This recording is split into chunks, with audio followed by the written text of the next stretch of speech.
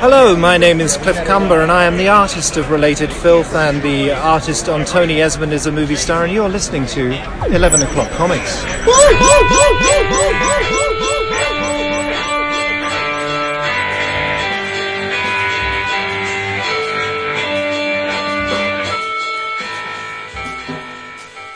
I think you made a deal with the devil. How so? Because you're always on the mark with this intro shit. It has to be an infernal pact. No one could be this good. Gotta do something special for the palindromes. Yes, love the palindromes. I saw that this episode was 8:38, and I'm singing Palindrome Man, Palindrome Man. I'm like, wait a minute, it's not palindrome. Fucking particle. Triangle wins. Hey everybody, it's 11 O'Clock Comics, episode 838, and I'm Vince B. Woo! Yeah, you are Vince B. I'm David A. Price. Yep. Oh, indeed, and I am Orbis Stellaris. Oh, see, I expected you to be Kobe Bryant. Or not Kobe Bryant. The guy that just did the world record of the basketball thing. LeBron. Oh, LeBron. Yeah, I thought you were supposed to be LeBron. But you weren't. Who were you? Orbis Stellaris. You're not Orbis Stellaris. You're Jason Wood, everybody, in the house on this, an average episode. Yes. No guests. Just no plain old. Just plain old good old stuff. And you know who brought this to you? Yep. It's the patrons. Patreon.com/11 o'clock comics, 11 no apostrophe. They are there for us each and every day. And we, in turn, serve it up back to them. We give them images and audio files and downloads and books of the month voting, and Jason does a ton of videos. I said videos, didn't I? And best of all, it's a dedicated Slack channel where we gather each and every day to just be with each other. It's the best. Patreon.com/11 o'clock comics. Check it out. Chilling like Bobby Dylan. Yeah, Kobe Bryant was the guy, unfortunately, that died in the plane crash. Helicopter, yeah. Helicopter. Mm-hmm. Okay, so that's my bad. I did not know that. I realize that now, but it wasn't a jest. Yes. I just mixed up the. And I thought, and you were talking about LeBron. I thought you were saying you were surprised I wasn't Kevin Durant, because he is another NBA megastar who was traded to my beloved Suns this week. Yeah, my dude. Which Vince would know. Yeah, if I mixed up Kobe Bryant and the how the hell am I going to know Kevin Durant? Not big facts. I get that. Jesus. What about Burt Bacharach? Oh, that's sad. Elvis Costello's like crying. Please, everybody, check on Elvis Costello. Seriously, he's not almost blue. He's blue. That was a good one. That was good. Yeah, and on that note, I'm going to tell you what I'm drinking. Please do. Sam Adams Winter Lager. Back at it again. Festive and smooth.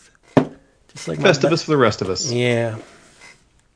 It's delicious. I don't care if it's the same thing as last week. I love it. And I have nice. I have 8 bottles left. So respect. You'll probably hear it next week too. Nice. Right. What you drinking, Boo? Couple things. Right now, I'm sipping on some hot tea with a little stevia. It's very good. Little splash of lemon juice in there too. Laughing. He just finds me amusing today. Always, not just today. Always. I love you. And then I'm gonna wash that down with some lemon lime Gatorade Zero. My goodness. Top shelf. It's a feast. Yeah, keep myself hydrated. It's a veritable feast for the soul. Yeah. Mm-hmm. Love it. I won't begin with that whole story. I am drinking 14.5% alcohol by volume Extra Cab Cabernet Sauvignon from 2018. Nice. Born in Chile. Close the window because it's Chile. Chile. Yeah. Chile. With no beans. No, gotta have beans. No, you do not. Yeah, beans. You can have them. There are no beans in my chili. Facts. No beans in the Wood household Nor do chili I either. ever order. If I'm at a place, there's one restaurant close to work. It's really the only place around that offers chili without beans. So I only order it there. Every other place around here, That's because they know how to make chili. they don't though. They do, though. I get it all. It's The just, next time we go out, all your beans can leap into my bowl. And I will gladly chili to give your beans sanctuary in my bowl. I love the beans. Okay. They're the magical fruit. They are. They are. Do you really need help in that department? No. To be honest, since I stopped the thing, my digestion is 1,000,000 times better. I bet. Yes. Amazing. Yeah. Who would have knew? Right? Who would have thunk it? Doctors. What do they know? Fucking like magnets. Shit. How the fuck do Fucking they copper, work? Dude. It's all about copper. You just need copper. Yeah, I had a teacher. I mean, we got to talk about the comics soon, but I had a teacher in 6th grade who used to wear a copper bracelet, and it was a man. And my mother would go, "Oh, he's weird. That man, he's not right. He's a little strange." And I'm thinking, she thought that because the guy number 1 wore a bracelet, and number 2 was made out of copper. And I'm thinking, that's pretty much known today that copper helps in a lot of things, right? And whatever. But so what if a guy wanted to wear a bracelet? But we're talking early 70s, right? Yeah. Yes. Different times. Yeah. Maybe she would have to see his other ring to really decide whether. Yeah. Maybe you'd have to give her the O face. Talk about comics, yo. What do we have?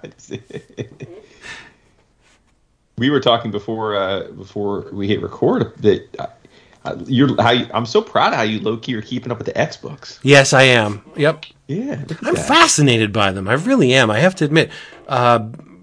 Usually, I don't have to explain myself. You know, the big 2 stuff does not hold my interest. But there's something about this X transformation that has a lot of longevity with me. I find it just interesting. Yes, for sure. And I mean, all things come to an end. I hope that we don't, I hope this isn't coming to an end soon. They've been alluding to it, but we'll see.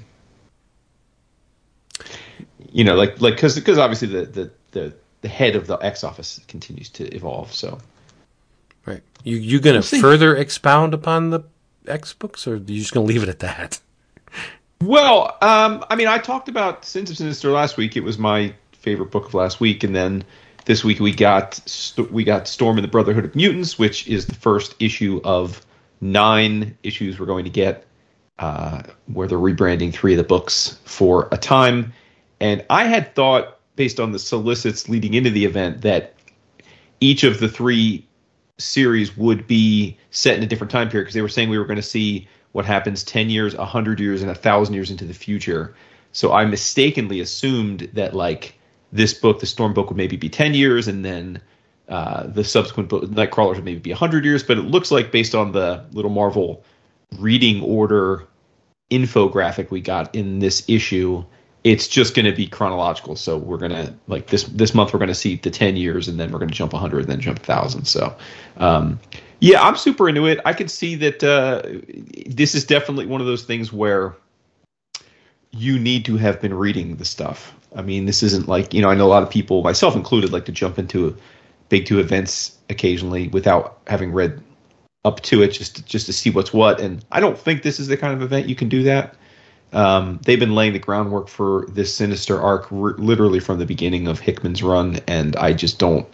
I think there's too many nuances that make it cool that would be totally lost on someone that's just trying to pick it up and check in on the X books. So I don't know if you agree. I mean, because you read these issues too, but I don't see it as something that's particularly accessible if you're not already into these books. All right, this is the straight truth. If you put Sugar Man in something, I'm going to read the damn thing. No, seriously. But I think even though it's Storm is front and center in this. Shocked you bought and read a Storm book, by the way. Yeah, I know, but I couldn't not read this when my dude Paco Medina's on art. Like, this is the book is gorgeous. Hasn't skipped a beat. I don't know what he's been up to the last bunch of years, but he looked great. Yeah.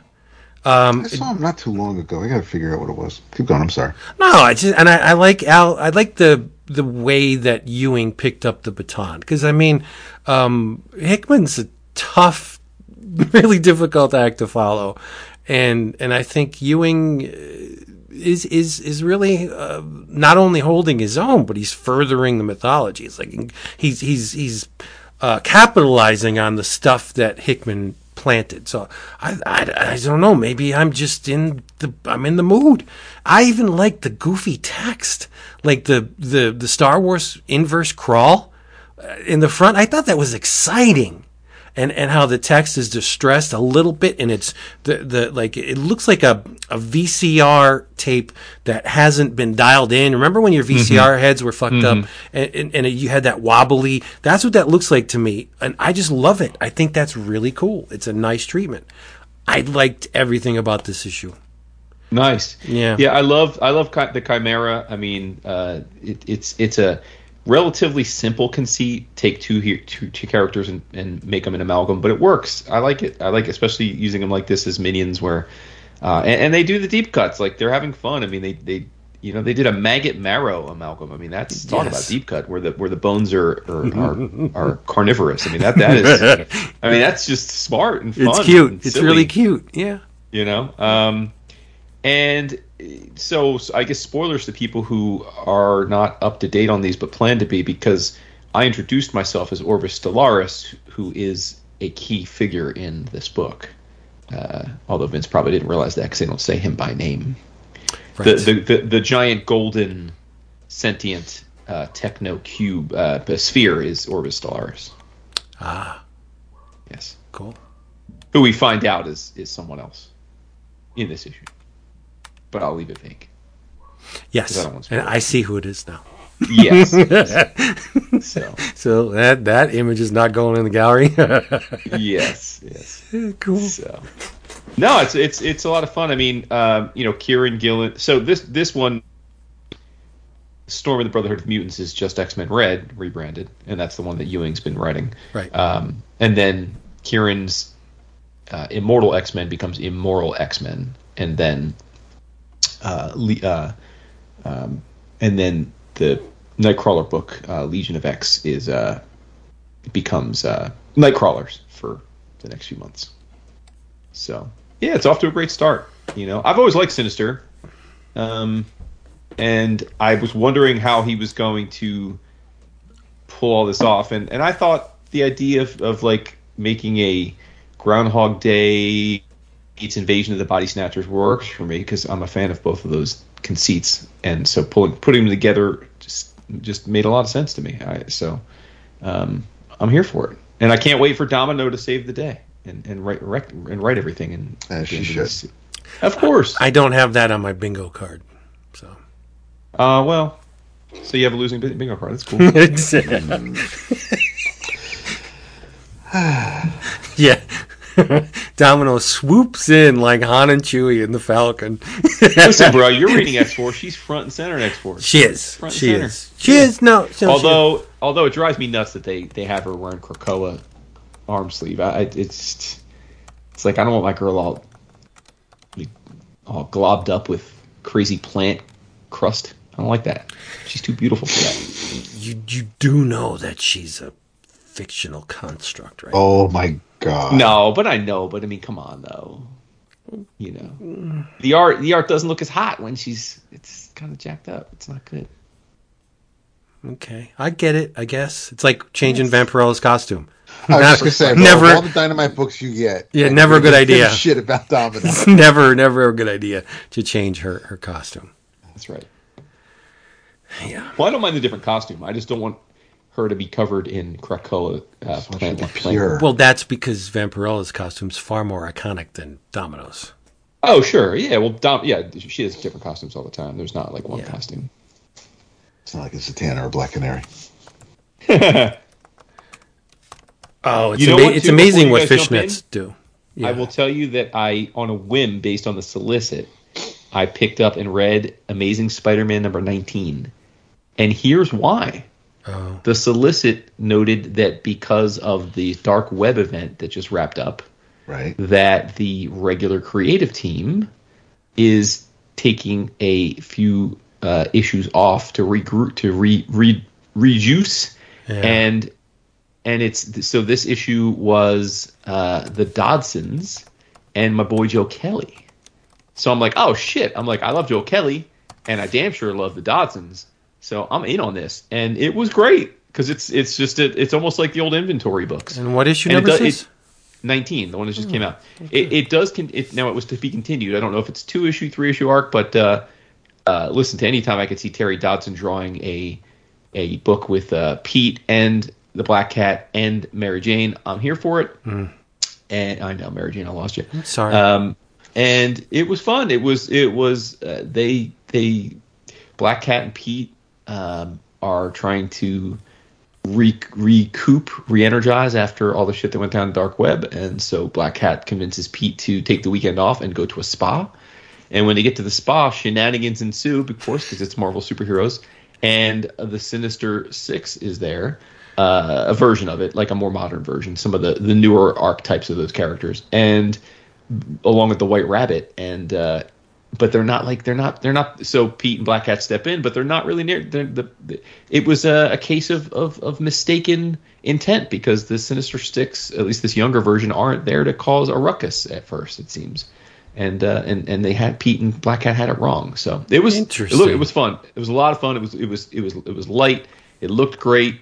So I'll pick up issue 22, issue 20 as well, and I don't know how long, like I said, this Kelly Dodson little mini arc is going to be, but I'm here for it. I have to say, Johnny Jr. dropped a string of foul-smelling turds on the amazing covers recently. This one is not a bad cover. I like it a lot. Yeah. Mm-hmm. There you have it. The interior art looks really good, too. It's Terry Dodson, dude. Yeah. Well, Black Cat's face is kind of jacked in that double-page spread, but whatever. True. You're not wrong there. Yeah. But I mean, Paco effed up Mystique's face in one of the panels too. We didn't take him to task, so. Well, how do you F up Mystique's face? Well, she was in my face. He drew her to look like a thalidomide baby, if I'm being honest. Oh my goodness. Can that be taboo like 40 years after the fact? Like, are there any thalidomide babies around anymore? They all died, right? Like, it's 40 years ago. You don't know that, but I don't. Come on. I don't know. Well, it's better than what they to vex Vince and be inappropriate. Like, Vince never clutches pearls. No, I don't. But yeah, I don't. It's kids, dude. I don't mess with that. Okay.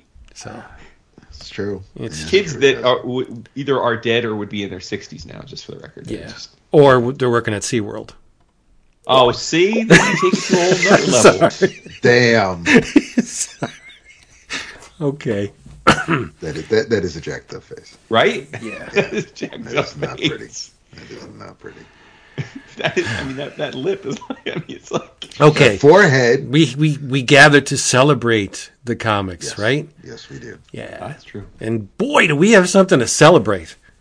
Yes, because Dap and I read a huge chunk of awesome this past couple days, and it came out of the blue.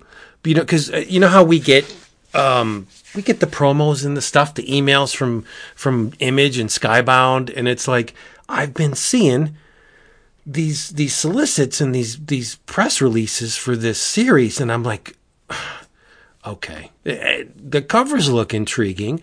Let's just check out the first volume.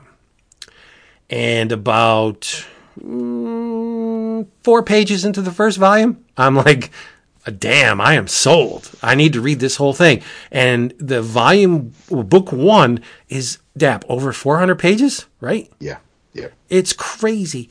First of all, before I reveal the name of it, it is Skybound, right? So Kirkman's at the helm, at least as far as realizing that this work had value and merit, being captivated by it, and bringing it over to our side of the ocean and having it translated. It's not just from Out of the Blue.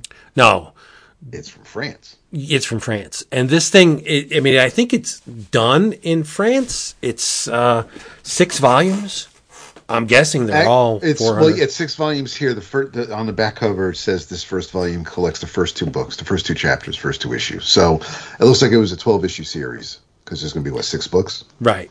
But what I'm the point. But these books, if this is an issue, and this was, was that to be an album, right? Right.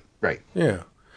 But the point being is it's finished, and Kirkman scooped it, brought it over, had it translated, and is going to release them until the last quarter of 2024 when everything's going to be over. It was written, I'm going to totally butcher these names, so I'm sorry.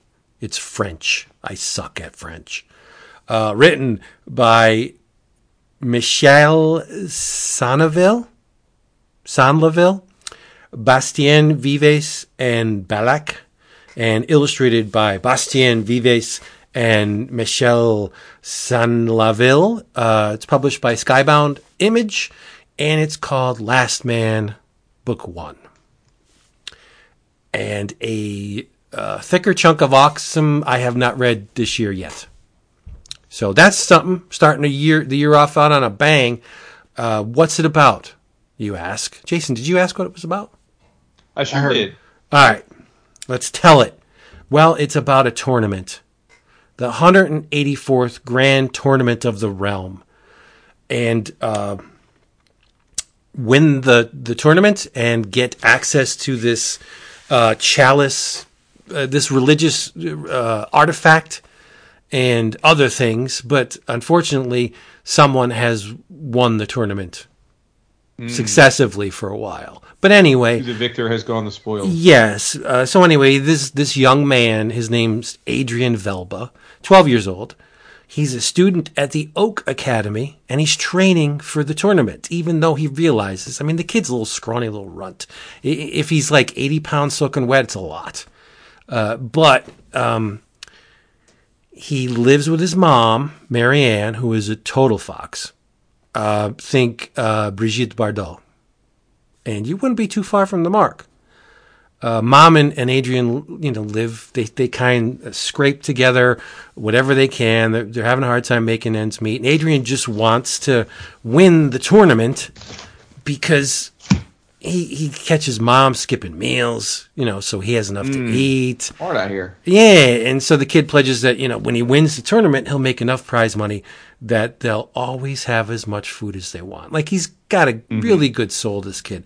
Unfortunately, Adrian is paired with a kid named Vlad, who has a reputation for getting sick before very important things. And sure enough, Vlad gets sick, right? He ate too much cheese fondue or something. He gets sick on the day of the tournament, so he has to pull out.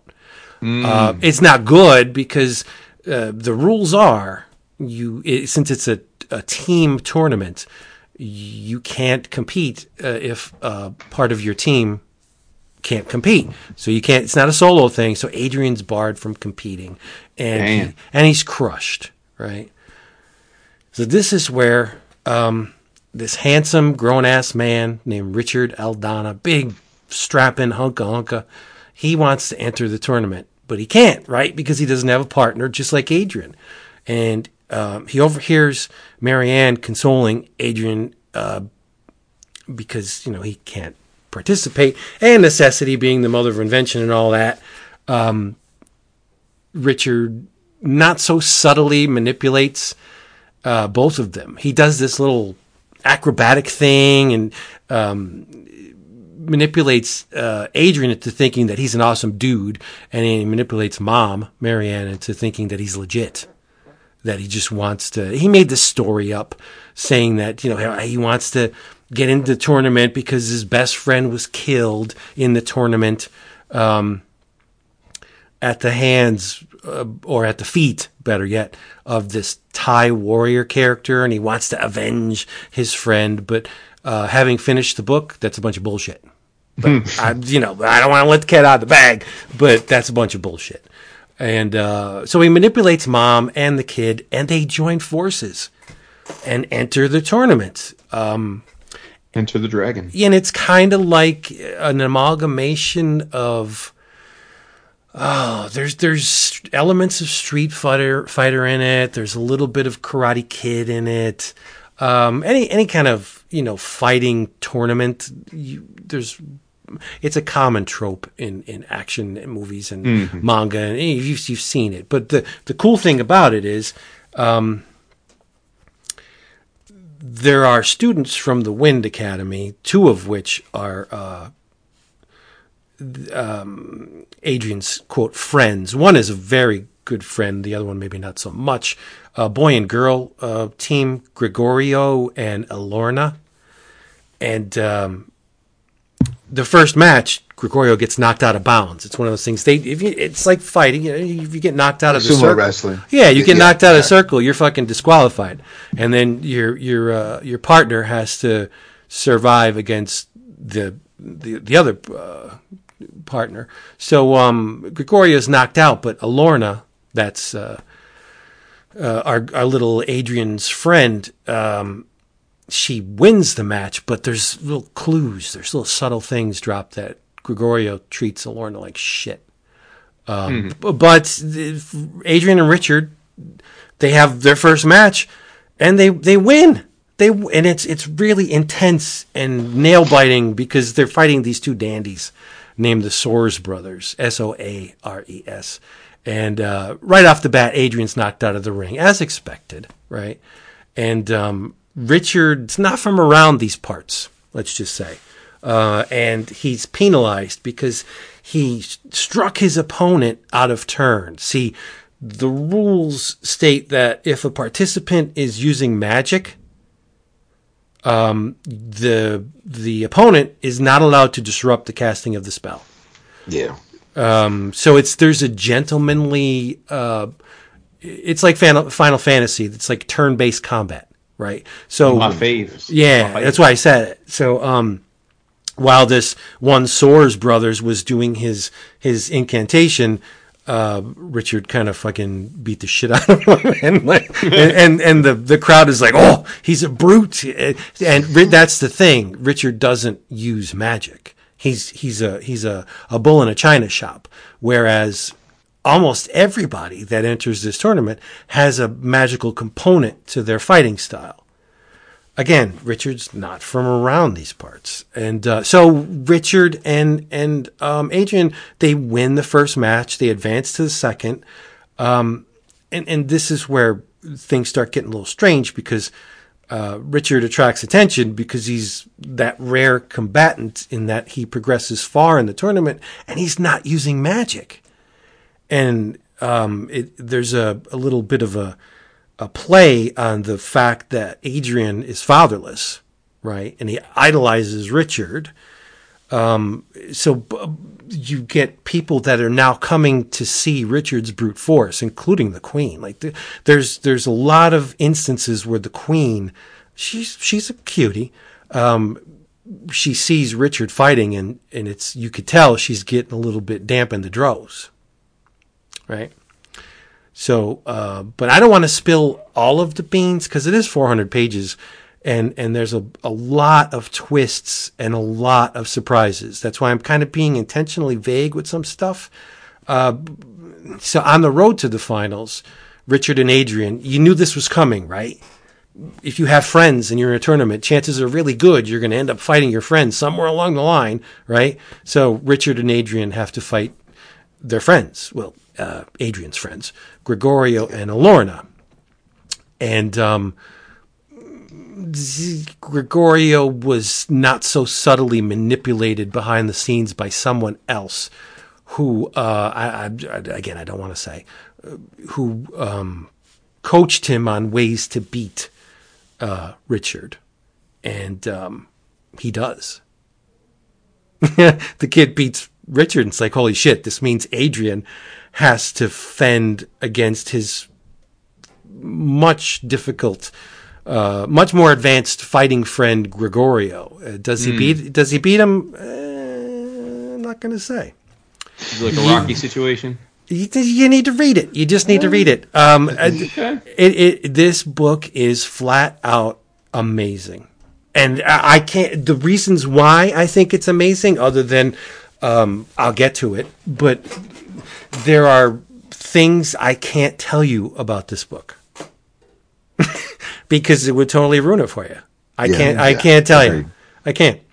But if I did, you'd be like, holy shit, dude, that is brilliant. But I can't tell you. Last Man would fit seamlessly within the covers of like Cry Punch or Dagger Dagger. It's cut from the same cloth. There's so much. Shout out to Al Gofa. Right. That's exactly, yeah. And a little, I mean, not in the early part of the book, but I was getting a slight, just because of the way the line works, a slight Brandon Graham vibe. Oh, now we're talking.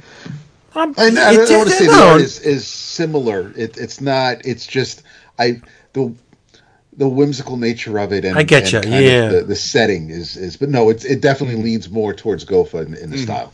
But there's so much emotion in so few lines. Like, it's amazing how, especially facial features, and they're literally the marks of so few lines of a master, right? You could tell that the men behind the visuals of this, or I should say people, because I usually get gender wrong a lot. The people behind these visuals, they're masters. The fight sequences are incredible. They're absolutely incredible, to the point where I'm reading it, and you could, when you're watching a really intense action movie, and you're like, and your knuckles are white, and you're gritting your teeth. You're like, holy shit, what the hell's going to happen? But in this case, you turn the page, and it's like, oh my god, there's no way she just did that. And it's like, yeah, she did. She did that. So I became lost in time in this thing. Like, I was totally immersed in the progression of the tournament. The characters are so vivid and believable and real. It's like, this is only the first volume. Where is this story going to go? If there's 5 more volumes, there's 900 more pages to this thing. No. What am I saying, 900? So if each volume's 400 pages and there's 5 more volumes, it's another 2,000 pages. Yes, that's crazy. You love these long form books, man. I was attracted by the art first, but the story. Sure. The story kept me going. The art is absolutely jaw dropping, and it's so pared down. It's whittled down to its barest essence. Yes, there are some cityscapes and some interior shots that are very intricate and ornate and finely detailed, but for the most part, the characters, they're threadbare. There's just like a tiny little modicum of lines, and it's like, holy fuck, how do you get this kind of, there's not a bad depiction of Marianne in this book. You could tell, like, she's an angel. Every move she makes, the crook of her head, the way she just arches her neck, it's freaking gorgeous. And the kid, Adrian, he's so wide-eyed, and it's got like this Buster Brown kind of haircut, and there's sequences where through unfortunate events, like, the kid will cry, and it just breaks your heart. It breaks your heart. Yeah, this book is almost perfect. He's so unassuming. He trusts everybody. Like, even early on when Gregorio lets him, Gregorio feels he's an asshole. He's an asshole. He is. But when Vlad has to bail out on him, and Alorna's there, and she's like, Vlad's not a part of it, so Adrian doesn't have a partner, and he's like, yeah, that sucks, man, I'm sorry. It's like, but hey, you did good today, and Adrian's still like, hey, man, it's cool, you're a better fighter than him anyway, and so he's got a good heart, he's a good kid, and you don't want to see him get crushed like this, and at first I thought maybe he was set up to fail because the Master Jansen paired them up. And it's like, but obviously the teacher's got something else in mind, He's not thinking about, Oh, he wasn't thinking about the hurting kid. because Yeah. he wants, he's trying to do right by the kid because my man wants to score with mom. Yeah. And it's just so it's who just, wouldn't? I mean, the whole right, but the whole just the medieval court palace type setting is just it. I didn't know what to expect. You said this book was great, and I started flipping through it, and I was just like, "Holy crap!" And I couldn't stop. I paused. Right. I paused what I was reading because I was almost done reading it, and I started to flip through this.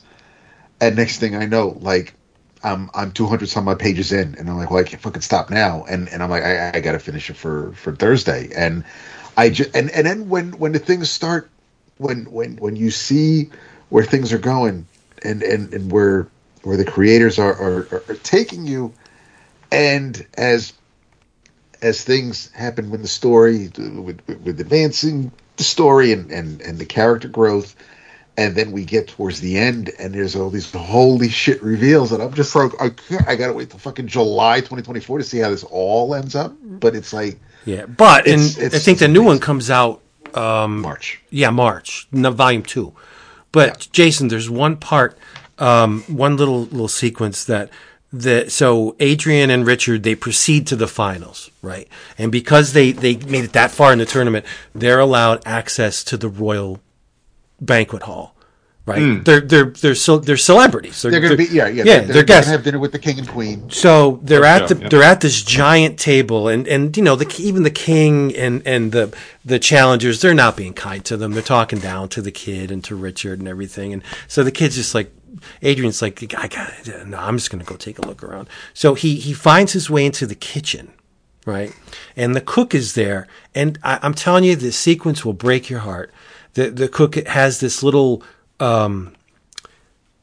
It's a flower, like a fruity kind of flower, and he puts it in boiling water, and it opens up, and it's a beautiful little thing, right? And he says to Adrian, he says, blow on it, and this thing is called the magic mouthful. If you blow on it, you activated its power, and if you eat it, like, you'll have the power of a champion. You can't be beaten. And so Adrian, what do you think he does? Like, he's in this tournament, so he eats it. Of course. And things happen within the tournament that, was it a magical, fruit, vegetable, flower thing? Or was the cook just being, was he trying to be a friend to this kid who just is out of his element? You don't know. Maybe you do. I don't know. Read the volume. But I thought it was such a just like a tender scene where this totally out of his element kid is in this kitchen, and the cook takes the time to just be like, hey, buddy, come here. Look at this. This is awesome. You got to eat this, And it was neat. It's just a beautiful little touching scene in a it's a violent book. I mean, it's total fighting front to back, but it's not explicit. Like, nobody's getting their heads ripped off. Mm-hmm. Yeah, it's. I think you should go on your little Amazon or whatever and order this right now. A little Amazon. This fucking guy. You will love this. You will love this book. Yeah, it sounds real Yeah, good. he definitely will. Yeah. Yeah. You got good taste. I know you'll love it. Nice. So there we go. To reiterate, it's called. Oh God, what's happening? Windows was going to shut down on me. That is not Windows. My Mac was going to shut down. It is called Last Man, Book 1, written by, I'm guessing it's Michel Sanlaville, Bastien Vives, and Ballack, and it's illustrated by Vives and Sanlaville, and it's out of Skybound. So you have no excuses. You don't have to pay hefty import prices and have, your kids that took French in school translate it. It's already been translated for you, and it came out of Skybound. So just buy it. I think it's like $24.99 for the first volume. Parts of it are in color. Most of it is in black and white and gray tone. Yeah, the first two color. pages of the chapters are in color. Yeah, it's gorgeous. Beautiful. You need this book. Don't say we didn't warn you come 11 o'clock Oscar time. I'm telling you. Oh, you're already throwing down the gauntlet. It's been 2 weeks since we had the actual award. Dap. Am I wrong? No, you are not wrong. Oh, okay, this is. I mean, it's strong words. It is, and it is still early in the year, so that's not to say that something won't. Right, I'm not saying it's a shoe-in. There's still, but we are getting, we are getting 3 more volumes. We're getting the first 4 books. Well, we're getting 3. We're getting books 2, 3, and 4 this year. Right, and then March and July of next year we get books 5 and 6. So we will get a lot of Last Man this year, which will keep it in contention. Yes, that makes sense. I'm just saying. I'm gonna get it then. I'm just saying. I'm gonna get it. Yeah, I mean, when I got to the end of this issue, I was the end of the first book. I was like, "Holy crap!" And then I see the cover for the next book, and I'm like, "Oh, okay, I see where that." Because they do show you the covers of the 6 books. Yeah, but don't look at them. Seriously, don't look at the cover. No, because it'll ruin it. Just order volume. Not you, Jason. If anybody's interested in this enough to order it, do not look at the covers for anything past book 1, because there are clues within the first volume, and it's like, I knew that was going to happen, but at the end, it's like, I didn't know that was going to happen. Right. Holy shit! So yeah, don't look at successive volumes. Just keep it in volume 1. You're good. Nice. Yes. Nice. Well, I will tell you what. I feel like, time flies. I don't remember how many years ago it was, but I do remember when Abrams announced that they were going to get into comics. And there was a lot of debate. Oh, what do they know about comics? They're encroaching on our territory and all. And I think we can now definitively say that they got it right, because they put out a lot of great stuff.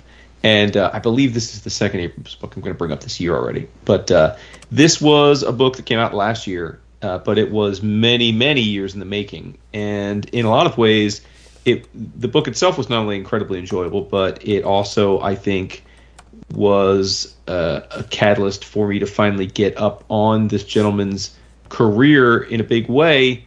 And I hadn't to this point, but for no real particular reason. I wasn't avoiding it. And that is Joseph Smith and the Mormons, a graphic novel by Noah Van Sciver. My man. Yes. For those that don't know, Noah Van Sciver was raised as a Mormon. And but like many, he is no longer a Mormon, or at least doesn't consider himself a Mormon. And he was always fascinated with the history of the religion, in particular the founder, Joseph Smith. So he has been working on this book for much of his adult life and finally completed it. I have a few Mormon friends, but I know next to nothing about the religion. I'm sure for most of us, the Book of Mormon musical is probably the closest we've come to really getting a glimpse into what it's like to be Mormon. And I think part of my interest in this book was framed by the fact that I am a lapsed Catholic, and I often find it funny because I have Christian friends, as I'm sure you do, that when you bring up Mormonism, they mock the shit out of it. For real. And while, let me be clear, I think Mormon, especially the roots of the Mormon faith are pretty absurd, but I find it ironic when other people of faith mock Mormonism for its ridiculousness, when I think, personally speaking, and I'm not casting shade at any of you, the believers, but for me, I think it's all sort of absurd. The whole, all of these stories are ultimately absurd, right? They're allegories and the like. But anyway, so as you can't get any more clear from the title of the book what this is about, but this is Van Sciver taking a stab at telling the story of Joseph Smith and the early years of the Mormon Church up to and leading to Smith's passing. Like I said, I didn't know much about this. I'd heard bits and pieces. I thought I knew some things, but I didn't really I didn't have a cohesive understanding of the foundation of the church or who Joseph Smith was. And to Noah Van Sciver's credit, much like a couple weeks ago when I talked about Lugosi or the Rod Serling book, to me, a great biography is when you can entertain me and captivate me, telling me a story about a person that I just generally didn't think I had any interest in, and that happened here. I thought this book was an absolute masterpiece. I was a little bit familiar with Van Sciver artistically because I had seen him in a couple of the Best American Comics volumes over the years. In terms of describing him, maybe Vince or David, you could it's very cartoony. It's like Jeffrey Brownish. He's not breaking new ground visually. It's relatively simple, cartoony. An anatomically correct, reasonably proportioned people, right? Like, don't you think that's fair? Yeah. Like, I don't think he's like, Oh, for sure. Well, yeah, he's you not remember like a draftsman. It's like the Grateful Dead book you read that Van Sciver drew. Oh, he did that. Oh, And I he did that. wrote it and Yeah. drew it. Yeah. Well, he didn't write it. He just drew it. I forgot that was in the Truett. Okay, yeah. Yeah. But I'm just trying for the audience to describe what he looks like. It's a simple, like, cartoony style, right? Like it's. But where I think he shines is as a storyteller and a narrative. And one of the things about this is he spent, like I said, many years piecing this together, doing a lot of academic research on it. He really wanted to try and get it right. But I say try because, like with anything, the people that were there at these initial meetings or when they were out proselytizing the Book of Mormon or in when he was forming the religion, obviously they're all long dead. So you can't really be sure who were at these meetings or events, when they happened exactly and what transpired. So what he did was, and I thought it was a smart convention, he treats it like a narrative where there are no editorial notes or descriptive captions. It is all told through dialogue. So it's all people having conversations, explaining what's going on. And that could be tedious in a different type of story, but for this, I think it really works. It just reads like a long strip about these people. Let me also throw the caveat out there to people. I can't tell you for sure that this is like an incredibly accurate depiction of things.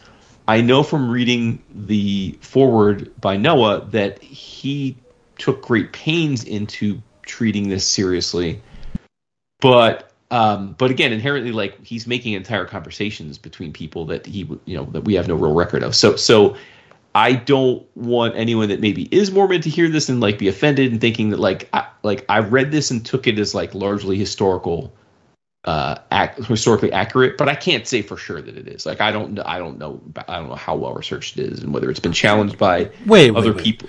Do you really need to protect yourself from Mormons, like, in that sense? Like, it's not protection. It's just being it's being honest in the sense that, like, when I read this, I put it down and I thought, oh man, like, when you read a biography, you think like, oh, this is what happened. Like, right. Oh, this is fascinating. Like, but what I'm saying is, I don't really know that that's. I don't know that this is. I can't say for like if I read a biography on like, when I read the Steve Jobs biography, I took that as basically being gospel. Like, the stuff in it, I was like, oh, this has been fact checked. Everyone's still alive. Like, this is a true accounting of things.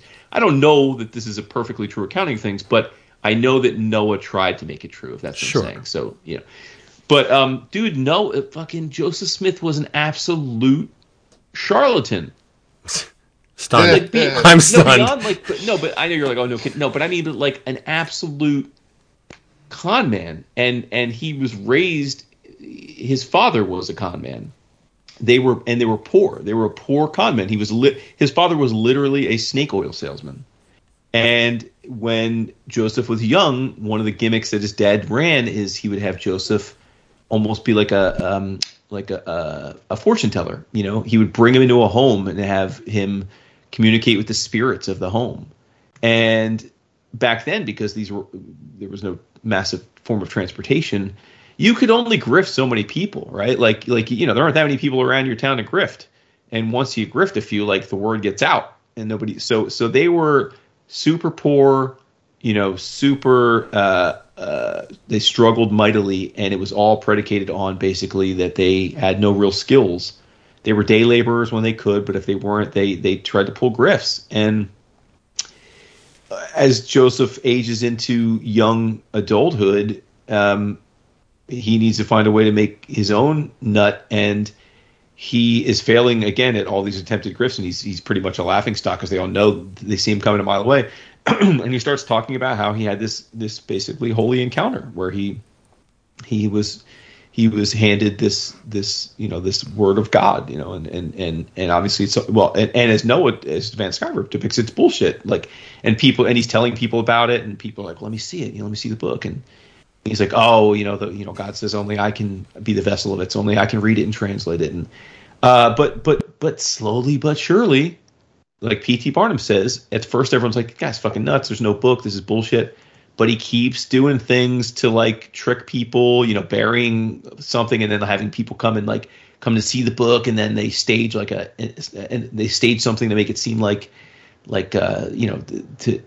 halt their progress. But people are like, oh, we almost saw the book, and before you know it, slowly but surely, he gets enough people to buy into his line of bullshit, where it takes off, and it has momentum, and then he finds a few rich benefactors that are looking for guidance and faith and like a cult, and then he gets them involved, and they fund, because he's dirt poor, they fund the production of this book, and he befriends a guy who's really smart and eloquent, and he suddenly that guy becomes the translator for him, right? And he starts writing down all of the scripture, but it's basically Joseph Smith making up stuff, but then this guy's really eloquent, so he starts translating into a much more, fluid, eloquent styling that reads almost like it would be scripture, and that evolves into the actual Book of Mormon, which they then get printed, and they start going door to door and going town to town and proselytizing, and the next thing you know, yep, there's a fucking religion, and it's taking off, and there's people of influence that believe in it, and the Catholic, not Catholic, but these, but Christian groups and towns are livid about it and view him as a problem, and they drive them out. They I know everyone thinks of the Mormons in Utah, but they actually drive. They start off and they have a town, I believe in Ohio, where they're set up, and then eventually they get driven out of there by Christians who run the town, and through all of this, Joseph, and he's got a wife, and she vacillates back and forth between whether or not she believes him, whether he's a loser, and he becomes an incredible woman, like an over the top womanizer. The more popular he gets, he starts saying that he had a vision from God the plural man, that any woman, a devout member of an elder of the church, it's the will of God to have sex with a woman. It's it's like a blessing for her, and he starts banging everybody, literally banging, women, married women, young, girls, and he's just an absolute poon hound, and his wife has major problems that she leaves him over it, but he and then some of the elders that his right hand men are like, oh yeah, because he's like, oh, you all need to. At first he's like, by the way, it's okay to bang other women, but if some of the elders at first, because they're very devout men, are like, wait, no, that's horrible, you can't do that, no. But some of them, because they're cads, are like, oh yeah, bet, I'm in on this too, and it becomes a rift. It becomes a real rift because some don't, they think, oh, is he a false prophet? This isn't right. They form a bank, and they a real bank. This is all I looked this up. They formed a bank to fund the building of their town, their sort of haven, and the bank is literally a Ponzi scheme. It's one of the first ever Ponzi schemes. There's no assets in the bank. I need to get so this they start book. printing. They start printing fake. Yeah, they start printing fake money, and all the Mormons give all of their money into this to get this Mormon money. But there's no financing, and Joseph Smith and all of his homies are using the money to live this lavish lifestyle, while everyone else is living poor and agrarian lives, and then eventually a dude comes to town, and he's a real banker, and he's skeptical, and he blows it up, and they have a run on the bank, and they go bankrupt. And somehow Joseph Smith just keeps rolling with it, he keeps losing his fortune or losing his loved ones, but because of this religion, more people come along and support him or marry him or bang him or give him money, and it just continues to go like that until basically it gets to a point where he's just, much like he did early in his life, he's gotten to the point where he's just such a fraud that even the other people that are church are he's You're and you hit the mute button, or we couldn't hear you. Oh, weird. No, I didn't hit the mute button, but until Brigham Young, right? Brigham Young basically is the one that takes the baton and then eventually takes them to Utah. And of course, I mean, that's not real. That's kind of how the book is ending. Brigham Young becomes the head of the church and goes to Utah, and the rest is sort of history, right? But it was absolutely gripping and told in such a way that, I mean, this dude was like the ultimate con man, and yet it gave birth to this religion that not only stood the test of time, but is, say, second only to the Catholic Church in terms of raw financial influence. I mean, the Mormon, the Latter-day Church of Latter-day Saints in the U.S. is a massively powerful entity from a business perspective, and I just thought it was gripping, man. And again, like it's a bunch of 6 and 8 panel talking head pages, fully colored, of course, but nevertheless, I mean, I thought this journey was just fascinating, and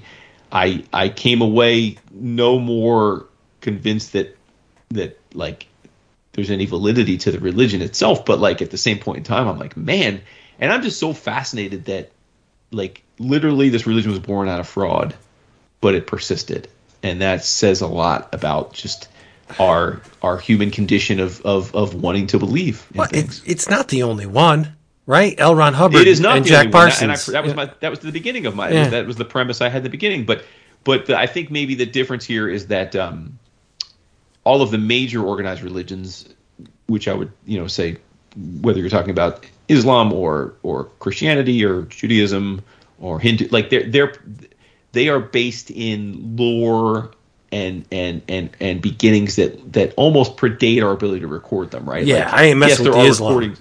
Yeah, no, that's not what I'm talking about. Yeah. But like Scientology, L. Ron Hubbard, Jack Parsons, let's just fuck with people and reap the rewards. Jim and Tammy Faye Baker, Jimmy Swaggart, even friggin' Mother Teresa. Like, there have been scandals around her too. But I mean, whenever there is the hope of an afterlife and a peaceful resting place, people can be easily manipulated, right? Yeah. And it's just it's sad and it's typical. I mean, but what's crazy is like, dude made it up on the fly, right? Like every time someone's like, yeah, but wait, what about? He would just make bullshit up that didn't even make sense. Yeah, so did and Hubbard. Be like, oh, okay, cool. Yeah. Okay, yeah. Yeah, Hubbard just threw it together with Jack Parsons based on Crowley's the OTO. Not to get off on a tangent, but have you guys noticed? Well, you don't watch TV much, Vince. Maybe it's on YouTube too, but I know that. Dude, the religions are throwing crazy money at the TV. Yes, they like Christianity. Like there are all those new commercials that are like trying to make Jesus like approachable, right? They're like, oh, dude was hated by his family. It's like I'm like, okay, yeah. So we're comparing Trumpers to Jesus now. Okay, cool. But then also like the Scientology ads are everywhere. Yeah. They are spending a grip on trying to get new people. Yeah, It's if you allow. If you stay up late enough, almost to a channel, when the regular programming stops, the religious wackos come on. Oh yeah. Oh, but yeah, no, that's and they pay for that time. Thing, but I'm saying like on like NFL football or like a show I'm watching, like the commercials are like Scientology and Jesus Christ stuff. Right, they're very intrusive ads on the YouTube too, because it'll be like it'll show somebody and they're being ostracized by whoever, and and it's just like, oh, Jesus was ostracized too. Oh, there's like come on. There's the immigrant one. There's like, oh, and there's like Jesus was an immigrant that was, and it's like, okay, and then there's the Trumper one, like, oh, their families were split apart too, and they didn't get along. And then I'm like, oh man, okay. And how hypocritical is it? It's like you people cheered when families were being ripped apart, and you want to, and you can't stand immigrants, but it's like, meanwhile, here's Jesus, who's the ultimate one. I don't. But it totally makes sense because the base of that of the voters who vote that way, they're none too bright. Right. So for sure. So I mean, I'm not saying anybody that's religious isn't bright, but on average, the people that would believe these commercials would probably vote in that direction. I'm just saying. Probably. Yeah. That's probably fair. But not to get off on I didn't mean to turn this into a rant on modern religion, but I will say Noah Van Sciver does an absolute great job, and I do feel like these creators who have been doing it for a minute and they finally get a chance to do their lifelong project, like they're almost always bangers, man, because like it really is their passion project, and And again, this has made me want to really get deeper on Noah's career. Yeah, well, I think Mr. Well, let's call him Noah Van Sciver, because I was going to say Van Sciver, but you could go down a totally different road with that.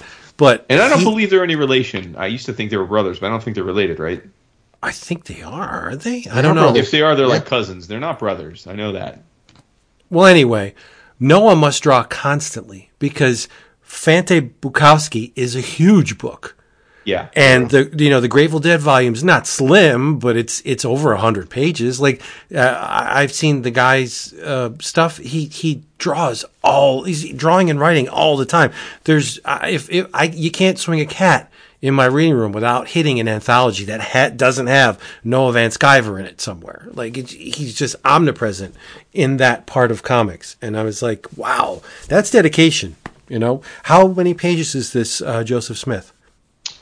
1 second here. Hold on. And it is by Abrams. It's a nice hardcover. It's got a embedded what do you call it? A ribbon bookmark? Yeah, ribbon. Thank you. Nice. Yeah, it is 460 pages. He's amazing. The guy's amazing. Now, I will say it's like 300. Yeah, 433 of comic, and then there's like 40 pages of reference where he gives you factoids of where he got the stuff from.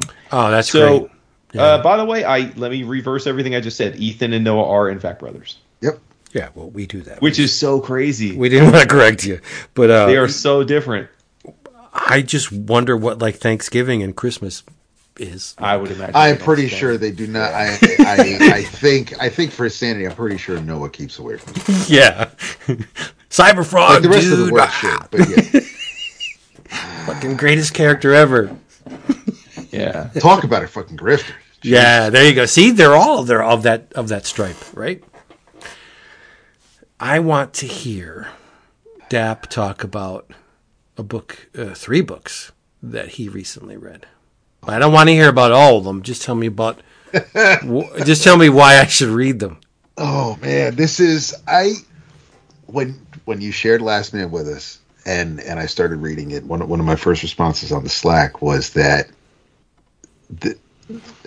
I seem to just be hip deep in long form works this week, and good thing. I read the first 3 books, which consist of the first cycle of published by Europe Comics. It's a series called Renaissance, and the first book is called, the subtitle, The Uprooted. Fred Duvall is your writer. EMEM, all one word, is your artist and colorist. I noticed the 5th book was out recently, so I was like, what the hell is this? And so I went through the digital catalog and found the first book, which I believe was published in 2019. Again, from Europe Comics. And this could not be more of a 180 from Last Man. And not the setting, the concept. Last Man seems to take place in some far, far away, long ago land. Renaissance, our story begins in 2084, and it's a science fiction story. So again, it's right there. It's right up my alley. The art is stunning. I cannot keep my eyes off these pages. And I mean, I read the first book, and I was completely engrossed. And I finished it, and I went to the second book, and I was and then I got about 20 or so pages into the third book, and then Vince drops Last Man on it. So I was like, all right, let me pause, and just ran through that, and then went back to Renaissance and finished the third book last night. And we've seen so many, we've read so many, we've heard so many stories about aliens, and they're either warmongers, or they want to enslave humanity. They want to take over the world or rob us of our resources, whatever. Aliens are evil, and that's the way it is. Not everybody's ET. And this, though, it turns the whole idea on its head. And so we're introduced at the start of the first book. Basically, the world is waterlogged. It's we've had, obviously, ice caps have melted, and things aren't horrible, but we're definitely on this path to a degree. And we begin in Paris, where basically the Eiffel Tower is sticking up out of the water.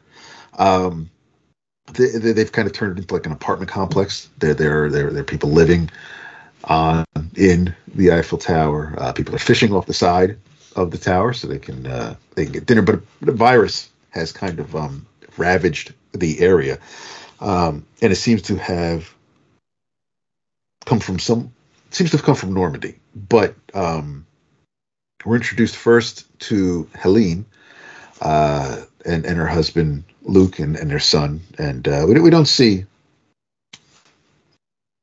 We focus on Helene more than anything else, but they're planning on leaving Paris, but unfortunately, they're placing the tower into quarantine, and even though they're planning on leaving Paris on Wednesday, that's not happening. So as the guards come to lock everything down and keep people in place, people start looking ahead up to the skies as big shadows start to appear. Then we cut to Texas, near Fort Worth, and now we're introduced to Liz Hamilton, who's not a fire chief, but she's definitely in charge. She's with the fire department. She's one of the head honchos, and I realized as I was writing my notes how complete opposites Liz and Helene are, in the fact that Helene is surrounded by water. In Texas, the oil fields are burning. There's explosions randomly, but like Texas is basically on fire. So it's they're opposites on either side of the world. But Liz has her husband Yuri, 3 girls, and so Liz sends her family away because she has to take care of business, and she makes her way to where the underground fires are blowing things up. She gets there. They're trying to keep everything secure and safe and prevent more explosions. And again, they look up, and we have more shadows appearing. But now we finally see that there's these giant, massive spaceships and these little drones springing off of these huge cruisers, and they we zoom in on one of the ships, and we see the occupants, and we're introduced to Uswan, which is not his real name, but they have decided to be more appealing to make humans feel more comfortable. The aliens that are arriving have been given names, simpler names that humans can understand and say, names meant to evoke some of the more beautiful things on Earth. So Swan is in the military. He's what they call a forester. He's a really good soldier. He's married. We're watching the ceremony as the story begins, to Sadie, who's a doctor, and they're trying to be deployed to the same location, but it's not possible. Sadie ends up going to Paris. Swan heads to Texas, and just the way things are explained and the amount of detail, like nothing is really kind of just thought about it. The creative team did not like Duval did not just decide, okay, I just want to go. We're going to have these giant, any kind of item they want to create, we'll just create, and we're not going to worry about the science behind it, or it's all science fiction and it's comics. The kids will run with it. We don't have to explain anything, but they actually do go into detail and make you feel like there's centuries that these species, the Kanalas, the Nochlins, the Cobalts, they're part of a conglomerate or group that have studied, have surveyed other planets in our galaxy and our solar system. No Prime Directive here. They have assisted once all the deciding bodies have come together and voted on it. They've decided whether or not they should help, and such a committee was formed. They decided that Earth needs help. Apparently, they did. They almost decided to step in. This is 2084, about 140 years ago, which would have been World War II. For whatever reason, they did not. They did not interfere. They let nature take its course. There may be some regrets. There may be some guilt regarding that. But these aliens live for hundreds of years, and they are extremely empathetic. There is an actual concern. You feel it through the art. And there is concern for humanity. They want this planet and people on it to survive. Nobody, as far as right now, at least the first 3 books, there's been no ulterior motives. There's been nothing. Nobody's trying. Like I said, nobody's trying to enslave anybody, or pillage the planet. They are legitimately here to help. And of course, humans being humans, they're a little apprehensive and they fight back at first, and we quickly get the sense that obviously this isn't our visitors' first rodeo. Their suits are equipped to, among other things, disperse a relaxant, and so there's a couple people who are about to come thrash Swan with sticks, and he basically just kind of waves his hand, and the guy kind of just, it's almost like it's the nitrous oxide. He just starts laughing, starts giggling, and is just really calm. Liz tries to run away from Swan, and when she does, she gets clipped by a car, and that car careens towards another one, and that car is about to run over Liz. But Swan, again, with his suit, is able to kind of like reverse magnetism, kind of repels the vehicle and gently lowers it down on the ground. At the same time, he also hit them with the with the drug, and they're giggling in the vehicle. Liz, he gives Liz the relaxant, and she's and then he reveals his face, and she's like, well, if it's a light relaxant, then why the hell am I hallucinating? Because the Kanalas kind of look slightly lizard-like, but they obviously they are very, very apparent that they are aliens. They are not from this world. There's when Helene, we find out that Helene is basically, she's been separated from her family. Helene is not infected. She is one of the few people who does not seem to be affected by the virus, but her son and her husband are. She just desperately wants to see her family. She's like, I want to see my husband. I want to see my son. But Sadie, again, who's a doctor, she's trying to calm Liz down because she wants to figure out why Liz doesn't have the fever. And she can't just, take her blood because, it needs to be of her free will, her thinking, her feeling. We can't drug her or anything. We got to make sure everything is above board. Her metabolism, all her readings, everything is fine as if it's a normal day. So we can't manipulate her in any way, shape, or form. And Sadie does end up calming her down eventually. She's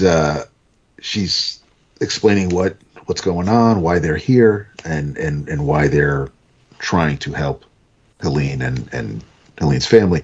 While that's going on, Swan is tending to Liz's sprained ankle from getting hit by the car. All Liz cares about is finding her family, and she's like, I don't care what's going on in the world. I just got to find my family. And the Swan's like, fine, I'll help you find your family, but we also have to figure out, we also have to squash all the underground fires, and because otherwise, everything we're trying to do is going to be all for naught. Unfortunately, Liz is not a woman of her word, because she tells Swan, I'll do whatever you need, and you'll help me find my family. I'll help you first. We'll take care of that. Swan's like, okay, that's great. Go rest. I'll call my wife. I'll be back in a little bit. He comes back to the apartment, and Liz leaves a note. She's like, I'm sorry, I lied. And she pops in the car and she takes off. And the while that happens, Helene does get to go see her family. She then lets she lets Sadie know that whatever you need, my blood is yours. We'll get to the bottom of this together. Sadie has a partner. She's been teamed up with with Pablo, who's a kobold, and everybody has their mission. Everybody has what they're supposed to do. You got the doctors taking care of the sick. You've got the foresters or the soldiers making sure things are fine in Texas. It's explained, they're pacifists. Nobody is here trying to hurt anyone. And as they say this, the Northern Federalists arrive with their weapons and they start blasting everybody, and that kind of makes things not go peacefully. But our new friends take care of that pretty quickly. And so we get to see the weapons, their abilities in action as the story continues. When the reason Liz takes off is because her husband's car was found in the desert. So that's when Swan's like, we'll go to the car, but first we have to do this. And that's when Liz is like, cool, sure, yeah, no problem, with her fucking fingers crossed behind her back. And other little things that I find neat, the aliens, their language translators work pretty well, except for Pablo's. His verbs are all kind of jumbled up. Like when he's speaking, like for example, we reaches the village in Normandy in 12 minutes. I hopes you not disturbed by the strange speed, Helene. And Helene's like, your translator's all screwed up, Blue. And he's like, sorry, you be sure. And she's like, you sound like some kind of trained monkey compared to Dr. Sadie. And you find out later in one of the other books that, it's like basically a software patch and everything gets fixed. But it's those little touches that just keep me enamored with this story. When the first book ends with Liz coming across she's entering another town, and a bunch of these little redneck hillbilly looking dudes, mullets and Confederate caps, see her approaching from a distance. Then they refer to her as prey and say, don't damage the car. And that's when the first book ends. But I mean, the art is just absolutely amazing. The colors are popping. The second book goes into more detail. The aliens are using the moon basically kind of to set up shop. Things are made pretty quickly and easily. It's like they have these massive giant 3D printers that can kind of just set up new structures and create weapons or vehicles. The there's some politics in the first book regarding what'll be involved in helping Earth in the future. I mean, we're not talking about it. It's not more more boring parts of the prequels where we're sitting around a Senate room listening to people talk. But what's also helping is the visuals, even when they're having their little discussions about what to do with the planet. There's one part in the third book where Sadie is talking to Helene, and she's like, "I have some bad news." And Helene's like, "What's going on?" She's like, "Well, we're going to have to leave earlier than we anticipated. We're only going to be here for 3 centuries and not 4." And it's like, okay, and little things like that. It's like, so you're going to be here like that long to make sure, because you're not. It's not a fly-by-night operation. We're not just going to hit it and quit it and set you up and take care of yourselves. I mean, they're going to be here for the long. So it's the thought put in to this story, and this. I don't know how long it's going. If you go to EuropeComics.com, it just says ongoing, and so I haven't turned to the last page of the 5th book to see if it also says to be continued, and I don't know if it is, or the 6th book is coming, but it has just been an absolute joy, and now when we're done, if I don't start on the books of the month, which we'll announce soon before this episode's over, I'll probably jump to the 4th book tonight. But it is just it's a blast. It is. I love the medium when it gives us things like this. It's absolutely amazing. It's the beginning of the year, and it is one of those things where like Vince was just saying with Last Man, this is the kind of story and art that I will be comparing things to over the next few months as we get further into the year. This is, I know it's not a new work, but it absolutely struck a chord. I think this is fantastic, and if I can get an actual physical copy and not these digital versions from Europe, I will jump on them. But it's amazing. The second book is subtitled Interzone. Third is Permafrost, and they're all related to what goes on in each book so far. But man, it's good shit. I'm so enjoying it. Dave, you'd love to see it. My man Dap is hyped. His analysis was as dense as the fucking books themselves. Because if you look at a page, it is just wall to wall image, dialogue balloons, narration. Like, there is text all over the place on these things. It looks great. It really does. I'll co-sign the art. I didn't read it yet, but it is dense. Like, there's a lot of shit going on. Metalish part. Yeah. Oh, yeah. That's the low hanging fruit. Whenever we talk about something like this, like, yeah, it's very heavy metal. When heavy metal was good, and I totally agree. Yes, I want to talk about this book, not to get an image of what. One sec. I just, before you move on, I got to say that we were talking about The Last Man. Oh, and Vince was butchering the name. It's Bastien Vives, and dude, that's the homie who drew Le Grand Odalisque and Olympia. Yes. I know. Like, you didn't mention that. I didn't, because I wanted you to pick up on it on your own. But did you also know my man's been canceled? Why? I know, it's rough. Who cares? What did he do? French.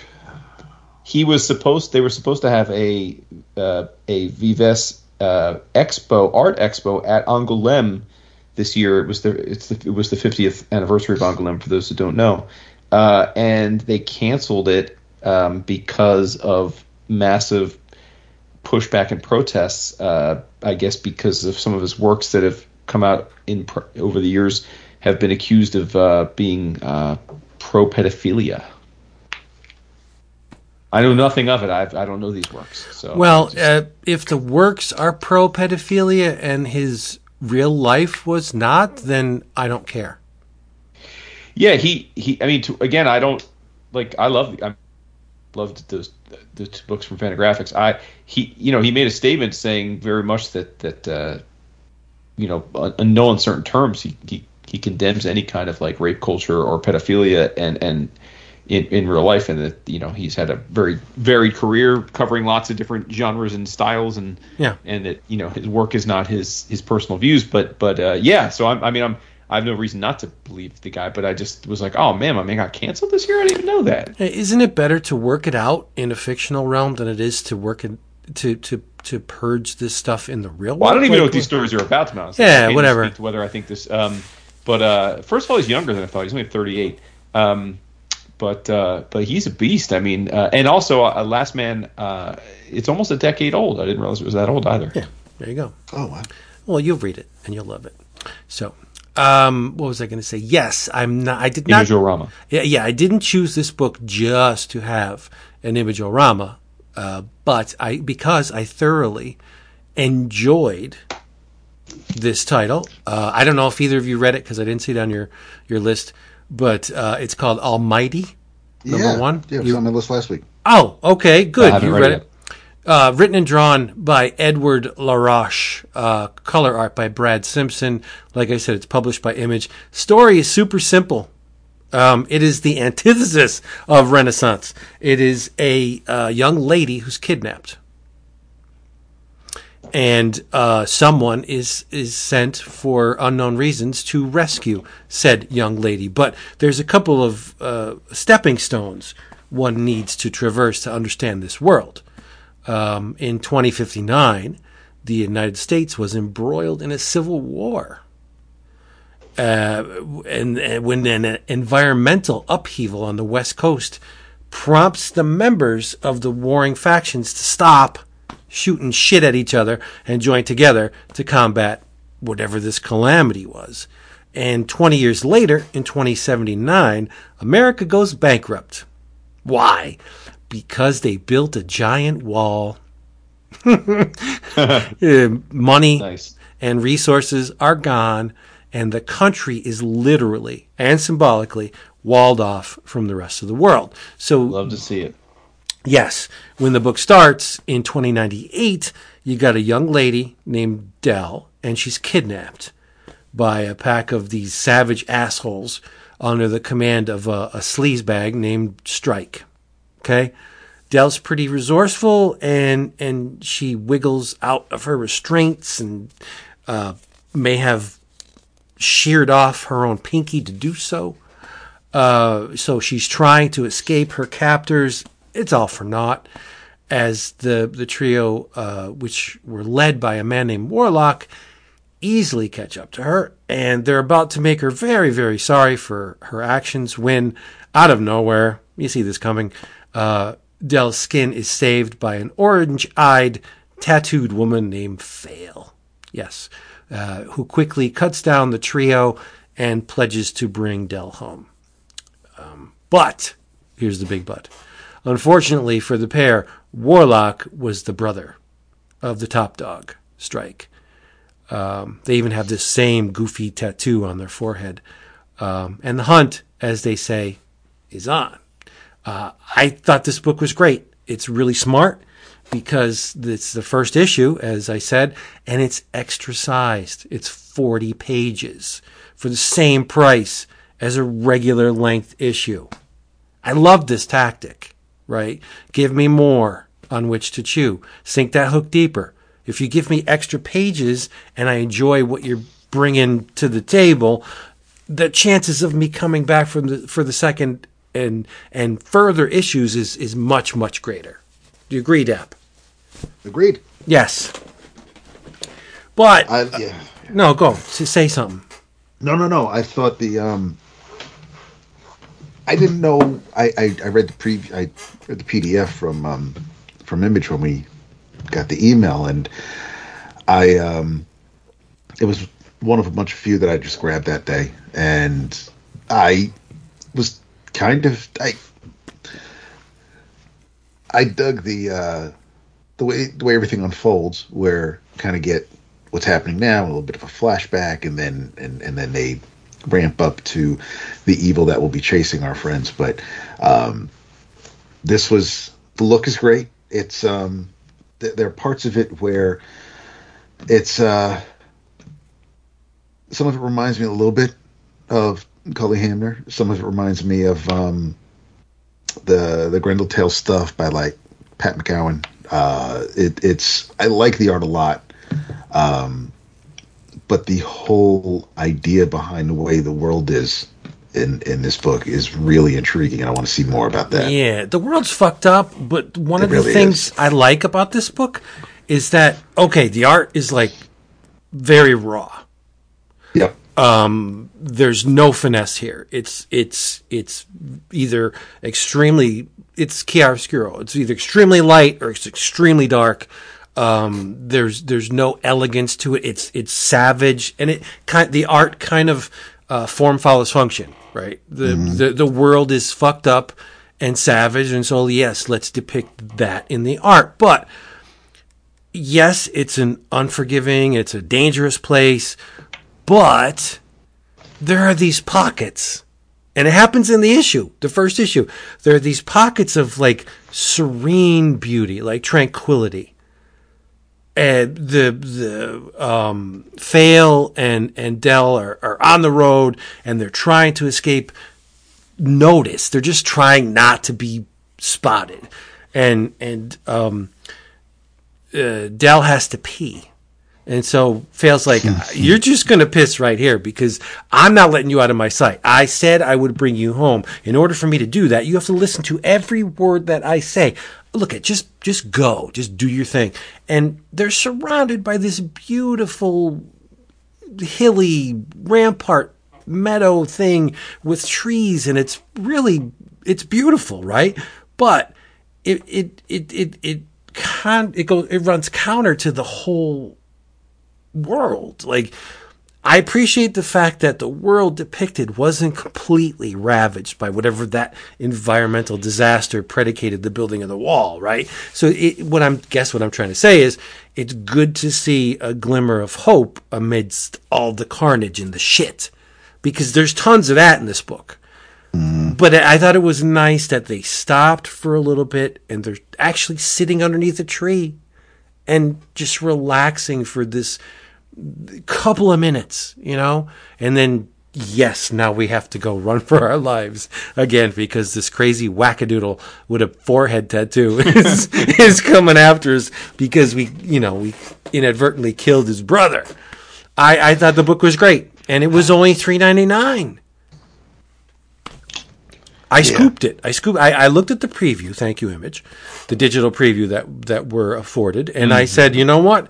When Wednesday comes around, I'm getting this, and I'm telling Dave to put this on my pull list. I want it. I want it all. Yeah, that's the point. That's the whole reason why they give us these things. This is true. Yes. Well, they really give us this thing because they want us to talk about the books. But yes, but I can't abide by digital.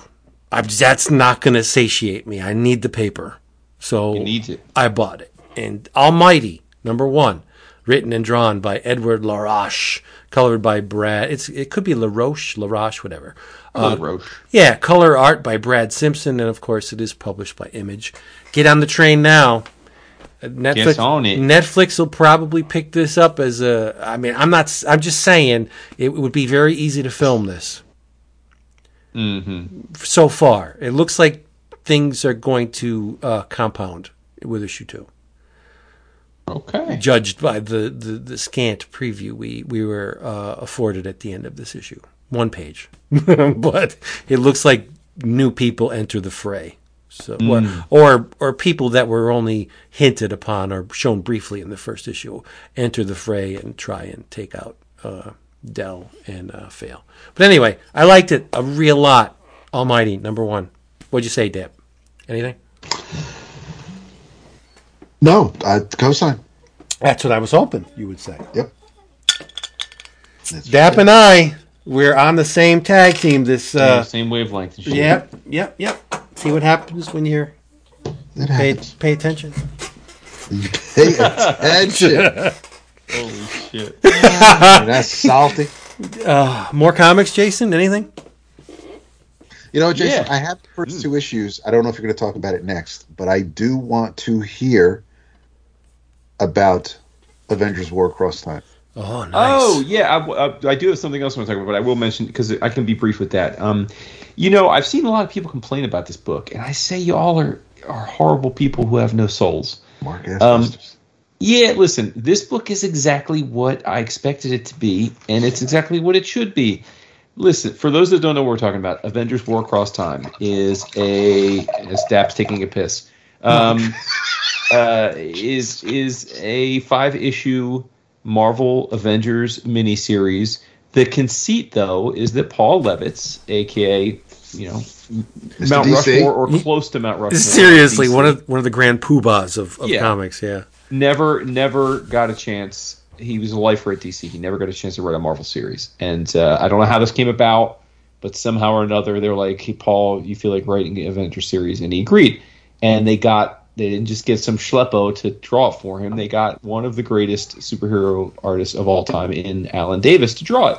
Nice. You tell me that you're going to give me an Avengers book drawn by Alan Davis if the plot is completely nonsensical, like if it's like, but I'm going to enjoy it. But that said, this is just a pure nostalgia bomb. This is a book set in the very literally the early days of the Avengers, like Avengers 1, like level era.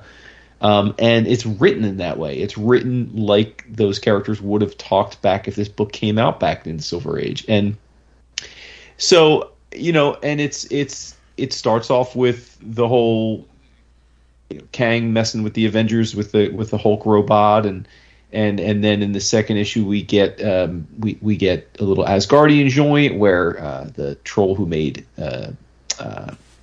Mjolnir pops up in New York and is done and is doing battle. It is not that deep. It is exactly what, if you said to me, what would a Paul Levitz Avengers comic read like? It reads like this. I guess some thought it was going to be some kind of like Alan Moore modern pathos because it's come out in 2023. That's not what this was intended for. Like, Paul Levitz is an older gentleman who wrote comics decades ago in a certain way. Like, I didn't expect him to, write like Scott Snyder or Tom King. I just don't know that would ever have been my expectation. But apparently, based on the buzz I've seen, that is the expectation some people had. And I say that's a you problem, not a Levitz problem. But it looks great. Again, it's Alan Davis drawing the classic Avengers, which is right and it's stroking my heartstrings, and it's a lot of fun. I probably double dip. I hope they, because of the caliber of the creators involved, that they put it out in a hardcover. If they do, I'll double dip. But yeah, it's been a lot of fun, and again, it's it's not deep. There, it is surface level superheroes fighting bad guys. There's not a lot there beyond that, but that's okay. So yeah. But the book I did want to mention is from Oni, and I don't feel like I talk about Oni very often, but there you have it. Rick and Morty?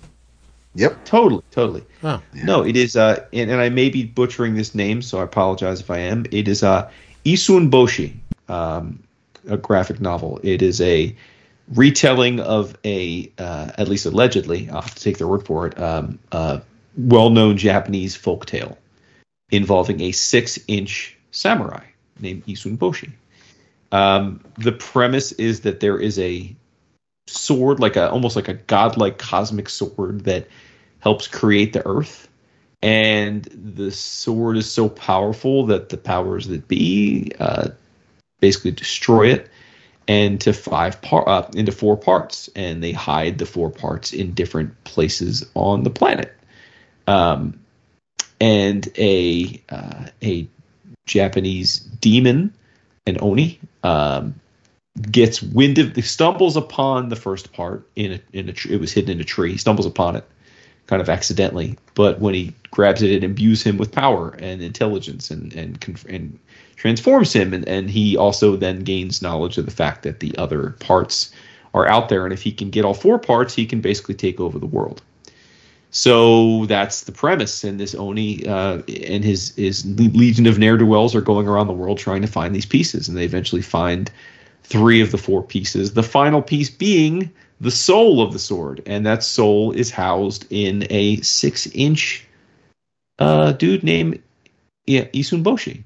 And it's kind of like Superman, where this elderly couple who had always wanted kids but couldn't have them would go to this altar every day and pray for a kid.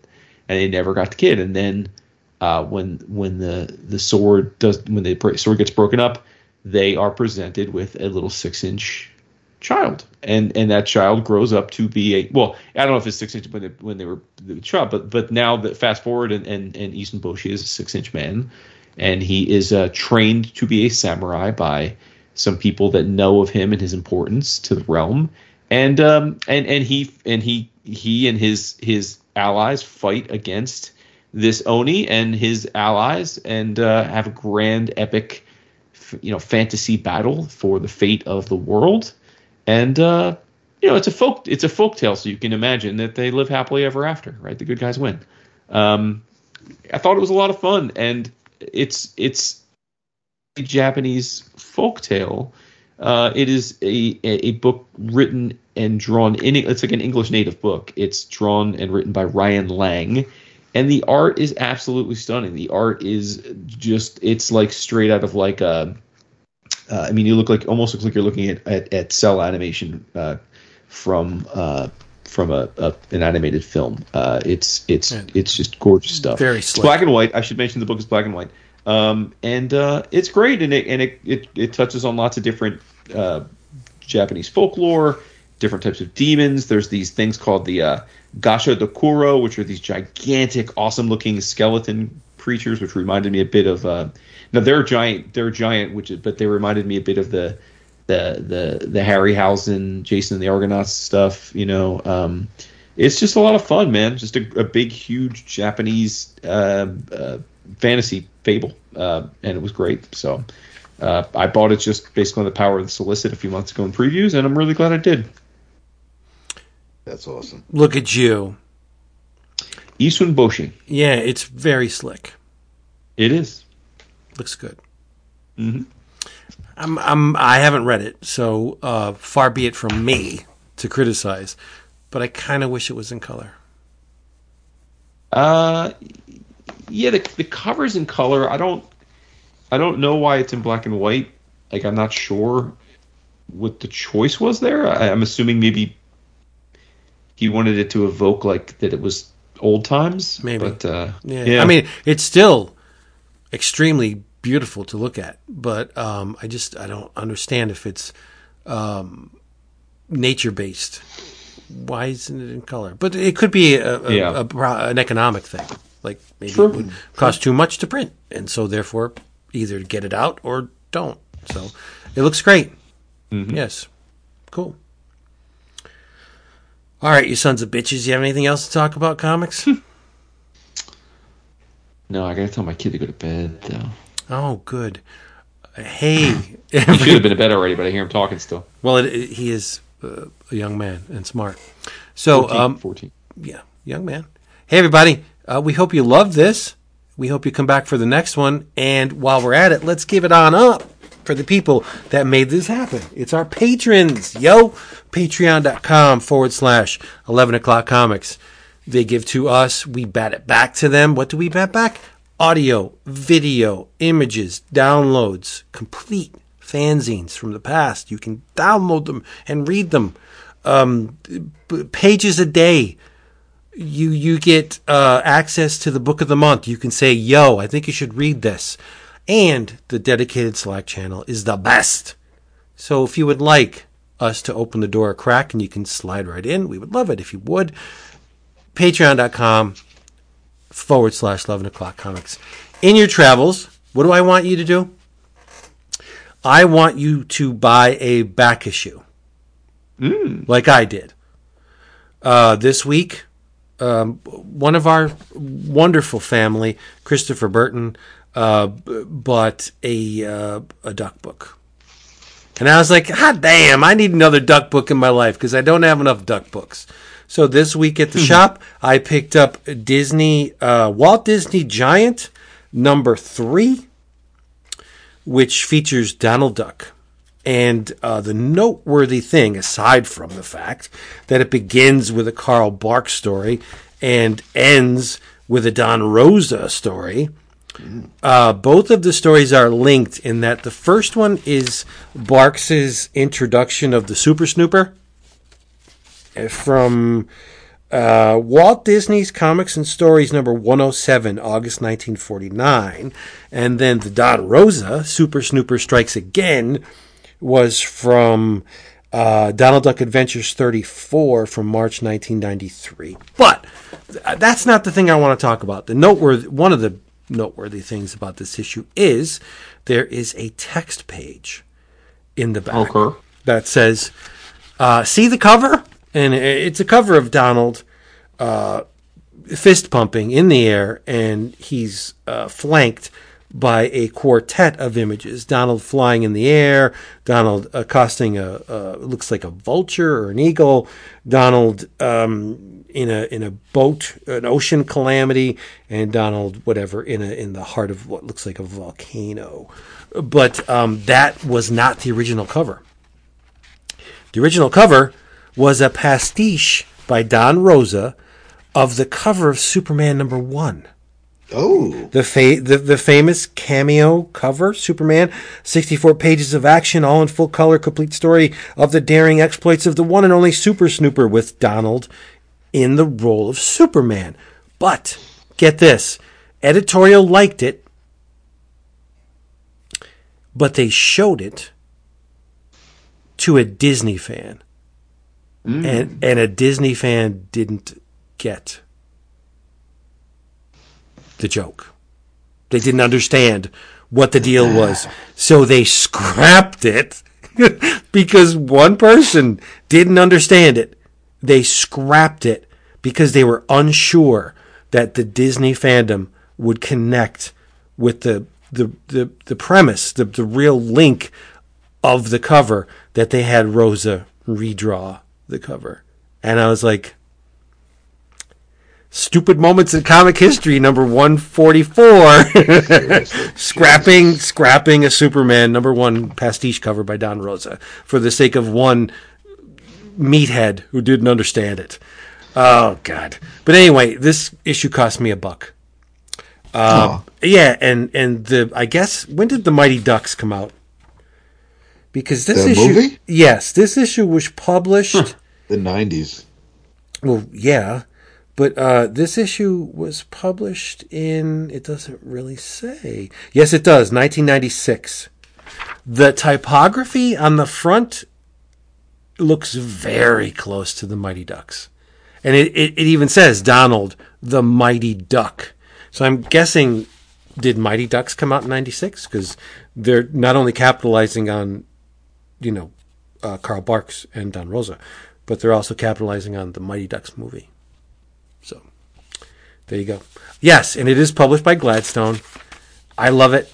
Donald the Mighty Duck in Walt Disney Giant number 3. Go buy a back issue and learn something. Do it. Yeah, I didn't. Do it. I had no idea. It's so stupid. I don't get it. There you go. Damn. Yeah. Okay, in your travels, I spent the bulk of my time reading what we already discussed, but I did start flipping through the second volume of Kamen Rider Kuga, which is a little bit more violent than the first book, because you got people throwing themselves, people being thrown off roofs. But I also have to catch up on a couple other things, like Gotham City Year 1 and GCPD The Blue Wall, so I'll probably have some of that read for next week. But yeah, in your travels, I'll stick with Kamen Rider Kuga from Titan Comics, or Titan Manga. Yes. I didn't. I got it, but I didn't start it yet. Okay. It's a little thinner than the first volume, but it's fine. Yeah, it's the thing. It's only 4 chapters. Like $12.99. What? Come on. And then beef it up a little bit. The shop has all first 12 volumes of Chainsaw Man, which all seem to be about $9.99. But they also have like the complete honkin' set of like a Spy Family and My Hero Academia. And so I was talking to my dude, and because I was thinking about, I read them through the app, through the Shonen Jump app. It's great. Yeah. And I'm like, do I really want? And there's that whole discussion we had recently about buying what we've already read and just trying to branch out and try something new. So I'm like, do I really want physical copies of this that I already read? And he said that, maybe just wait until the holidays. Viz may or Shonen Jump may just put out, Viz may put out a box set of the series. So maybe I'll wait to see how that looks, or if they come out with the bigger collections like they do with Berserk or that's what I was going to say. If they do a Berserk style Chainsaw Man, which is then I'm doing that. I highly doubt they will. I doubt it too. Right, but because there's a prestige and a pedigree with the Dark Horse stuff. Like they've done that with Berserk and a bunch of other top like Trigon. Classroom. I'm not sure, but you don't need it. You got it on the app. I know you don't need it. I got it on the app. I read it. I'm watching the anime, well, at least the episodes that have been released so far. So but I was just surprised to see that they had every single volume, because they don't have all the volumes. They don't have any. Well, I didn't check this week, but they had sold out of Dandadan. So it's a good sign. They're the people there, they're the patrons there know and love their manga. So it's nice to see. Nice, and it's close. You could sleep there. It's true. you freaking could sleep there. To. Yeah, well, I would love to. You would love to. Or I would love to lock you in there and then go back to the wife. Stop. It would happen. Damn. Just saying. This motherfucker over here. That's nice. I got a long ass title for your travels. Literally. In your travels, check out the Bone Orchard Mythos: 10,000 Black Feathers. What the hell? What is this? Yeah. Yes. What is this, Vince, you ask? Funny you should ask. This is right up your alley. It's Andrea Sorrentino, your favorite. And Jeff Lemire. This right. Is their...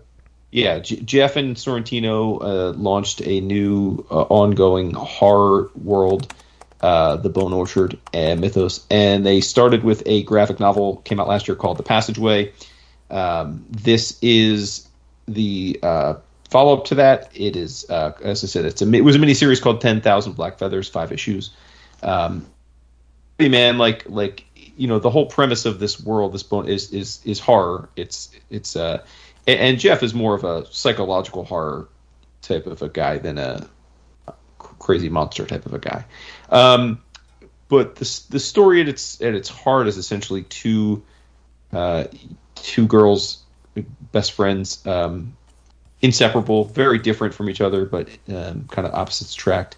One of them, Jack, disappearing one day and never to be found again, never with no clues. And it never sits well with Trish. She can never accept what happened to her friend, and she's never stopped trying to figure it out. She eventually figures out that Jackie is trapped in the Bone Orchard Mythos, which they created with the power of their imagination when they were young. And through the series, Trish comes to that realization and has to go into the Bone Orchard and try and rescue her friend. And hijinks ensue. I'll leave it at that. But I've always been a fan of Jeff and Sorrentino working together. This is, I believe, their 4th collaboration. So I knew I would enjoy this on at least some level. But this is creepy stuff. It's very it's certainly like I said, it's like largely psychological horror about the power of your mind and how your mind can take you to dark places. But I'm here for it, and like I said, I think their plan is to put out this stuff not quite like a Brubaker Phillips model, but like pretty frequently they're going to put out miniseries tied into this world, interconnected, but not necessarily like linearly following one another. So nice, yeah, mm-hmm. Cool. All right, this was fun.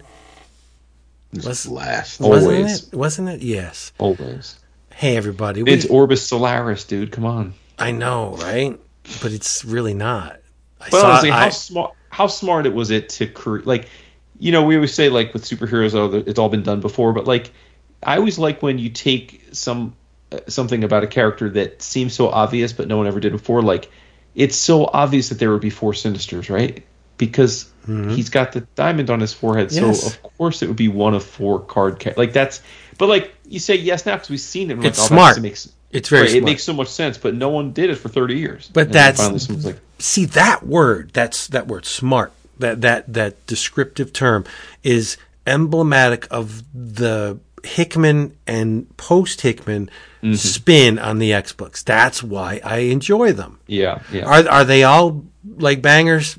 No, but the least of them is still a better read than the stuff that came before to me. Oh, agreed, totally. Yes. All right, everybody. Hey, we thank you for being here with us one more time around. We hope you come back next time because we'll have a whole lot more for you. In the meantime, go to the comic shops, get some books, eat some good stuff, hug your loved ones, love your pets, and say goodnight.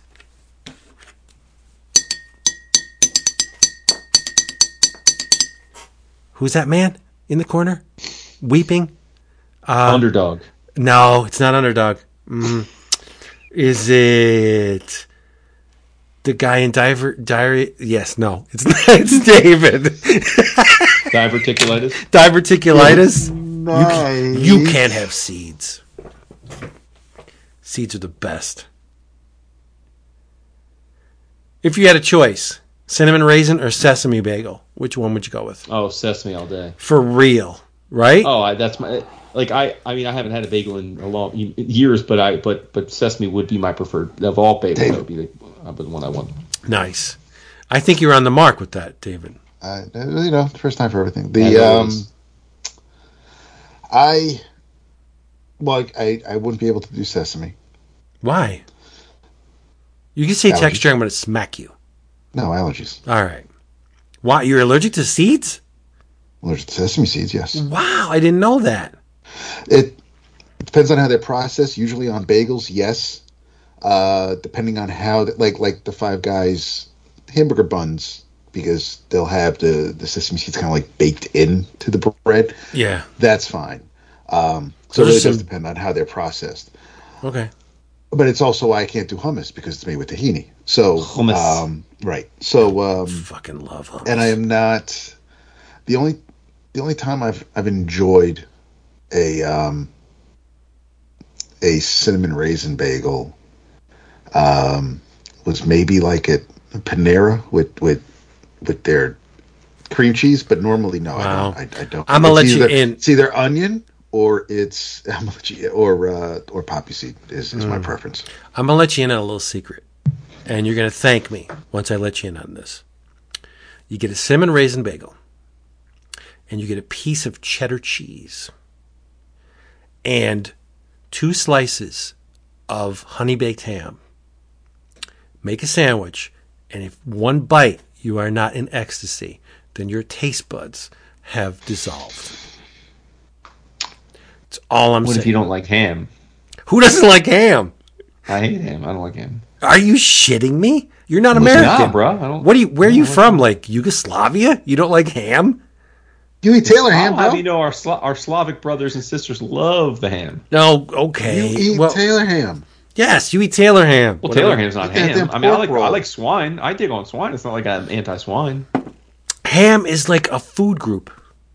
I don't understand. What is Ham is horrendous. No, what? I don't All like right. ham. I don't like pork loin. I don't like pork chops. Oh my goodness. But, Wow. You like ribs? Pork roll, bacon. I'm down with both of those. You down with ribs?